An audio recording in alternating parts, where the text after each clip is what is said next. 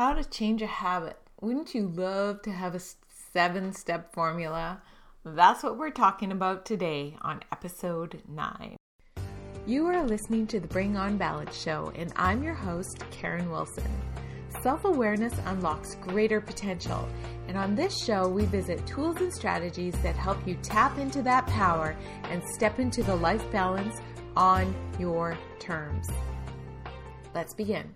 The fact that a lot of times when we have a habit, it's triggered by other things.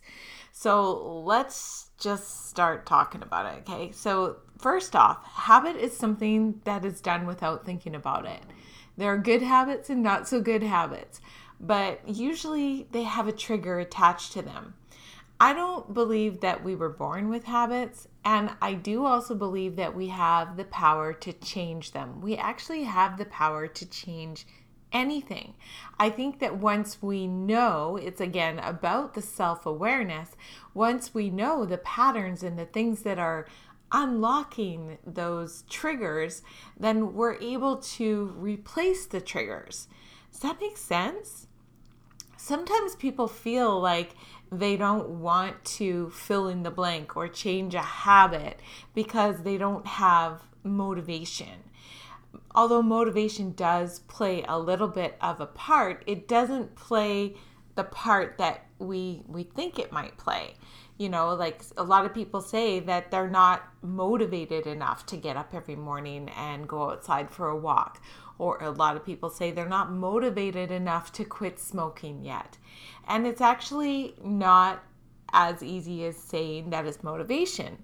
See, motivation is brought on by a decision to change something in our surroundings. So think about that for a second. A decision to change something can be as simple as standing up to get a second cup of coffee, or as big as cleaning out the clutter in the closet. It is a temporary feeling. It's more of an emotion than a thing, right? But it does have a strong fuel source if it is accompanied by why you're doing it. So, for example, really wanting to change a habit or really wanting to get up and get yourself another cup of coffee. Motivation is brought on by a feeling of what you want. So when you think about motivation, and a lot of times people are like, I don't have the motivation. I want to tell you, you do. You just need a strong enough reason why to activate that motivation. Because every time you feel as though the motivation is not there, all you need to do is remember why, and it might help to trigger that unlock of the change. Does that make sense? I see you nodding your head. It does make sense. So where does discipline, fall into this? Discipline is the follow through on the motivation. So it's the recognition of the motivation and the actions that follow even after the emotion of motivation has long since fizzled. So for another example, you've probably heard this example before. I certainly didn't create it, but we didn't come out of the womb brushing our teeth. But we don't need to be reminded to do it. We just do it.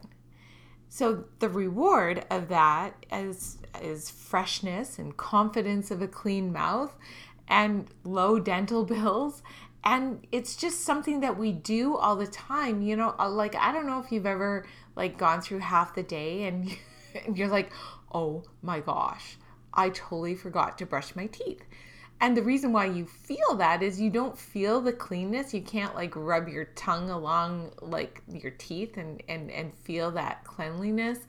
And it's just what's the next thing you want to do? You want to run to the bathroom and brush your teeth, or at least get some mouthwash in. But here we go. The good news is all habits can be created or broken. So today we're going to stay on the topic of breaking unhealthy habits. And it's time to grab your pen and piece of paper, because this is a template. And these are things that we know we can't go on forever. Like when we're talking about the habits that we want to break, the habits we want to break are the things that we know we need to change. Whatever it is, big or small, we know we need to stop, but it feels overwhelming or in some cases impossible.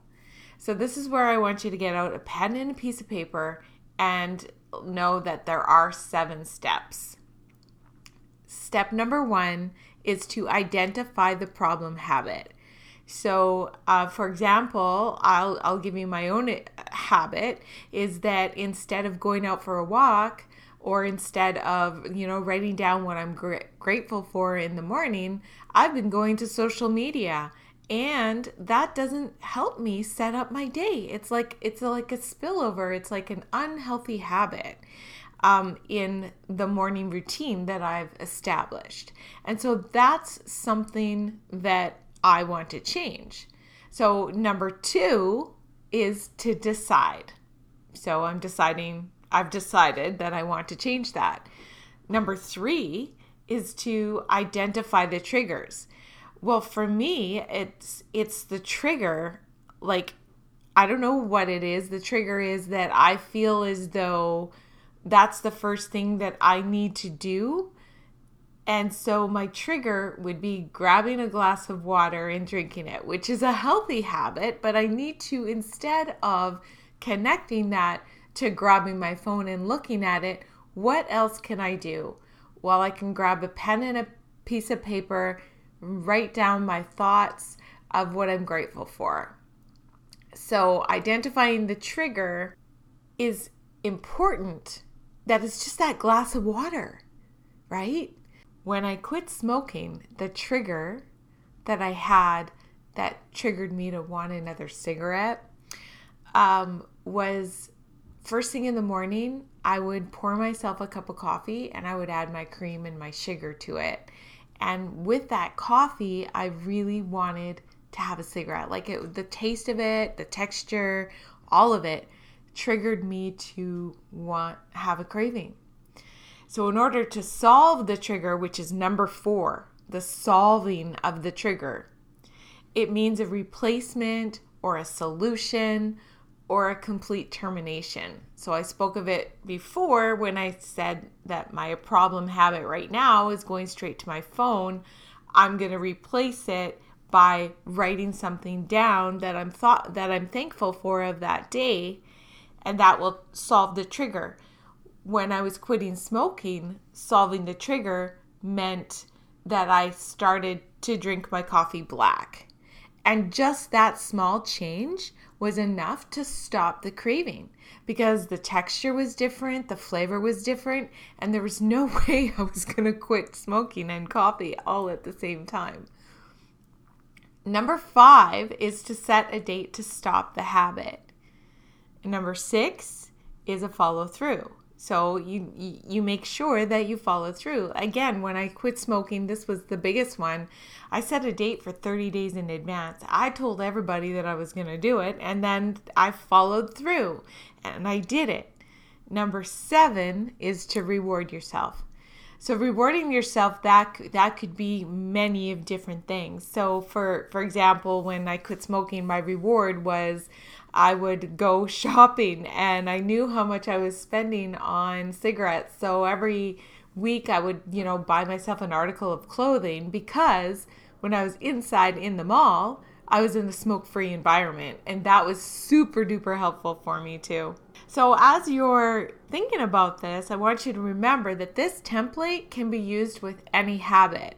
It does not always go in order though. So sometimes it's a different case.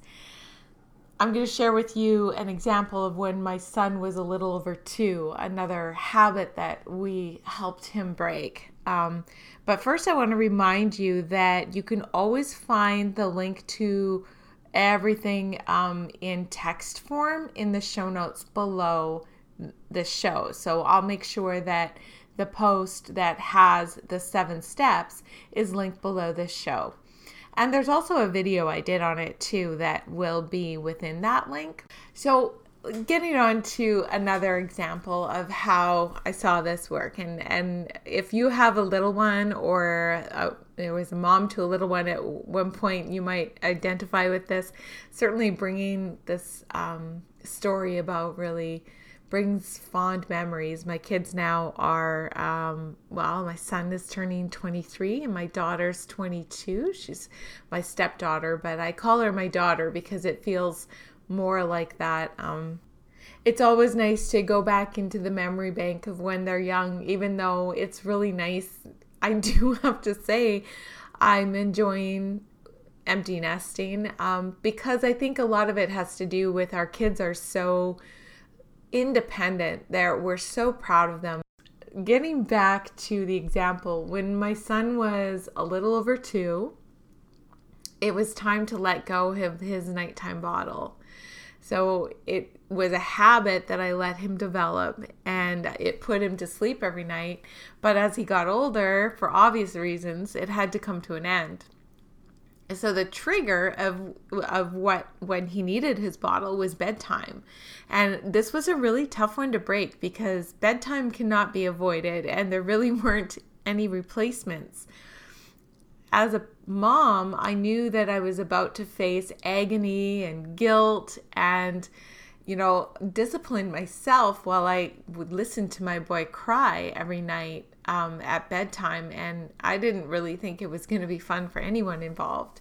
I had to help him decide, because when you want somebody to change a habit, it's a lot easier if that person decides to change their habit rather than, just telling them that they have to change. People really need to come to that conclusion themselves in order for change to be done. But when you're parenting, you got to kind of, sometimes force the change. So how do you get a 2-year-old to decide? Some might call this manipulative, but I led with the reward. So we set a date to have a bye-bye bottle party. Every morning we looked at the calendar to see the day approaching, and I reminded him daily that he was a big boy, so he didn't really need the bottles anymore. So every time I gave him one, I was like, you are a big boy, you don't really need this. So I was planting the seed and the idea there. Then the time came to say goodbye, and I lined up his 3 bottles and his nipples, and I asked him to put them in the garbage bag that I was holding open for him. Together we marched down to the apartment complex dumpster. At the time we lived in an apartment complex. I crouched down to look into his big, excited green eyes, and I reminded him that the bottles would not be coming back into the house. So he nodded and he raised his arms for me to lift him up because, of course, he can't reach the top of the dumpster. And I lifted him up and we said bye-bye bottles, and then he threw the bag into the dumpster. As I put him down, I asked him if he was okay. And he said with this big, excited voice, and his eyes just lit right up, he said, "I'm a big boy now." So all of those seeds that I had planted, he was kind of thinking about that himself already. So we marched back up the stairs and we proceeded to have the cake. But it wasn't bedtime yet, right? So what happened? Well, that night at bedtime came the trigger. I knew it was coming, and then I had to follow through. He asked for his bottle, of course, and this was the last time he had ever asked for it. Because he quickly remembered. And as I tucked him in, he smiled and he said, "I'm a big boy now." There were no tears, there was no agony, and there was really no looking back. He had decided, because he had had enough warning. So if there's anything that you can take away from this, is that if a 2-year-old can change a habit that they really don't want to change, what's really stopping you from changing the thing that you are thinking about changing? Some things might be harder than others, But I'm telling you, I've used the same formula for everything from quitting smoking to nighttime snacking, obsessively weighing myself, being late.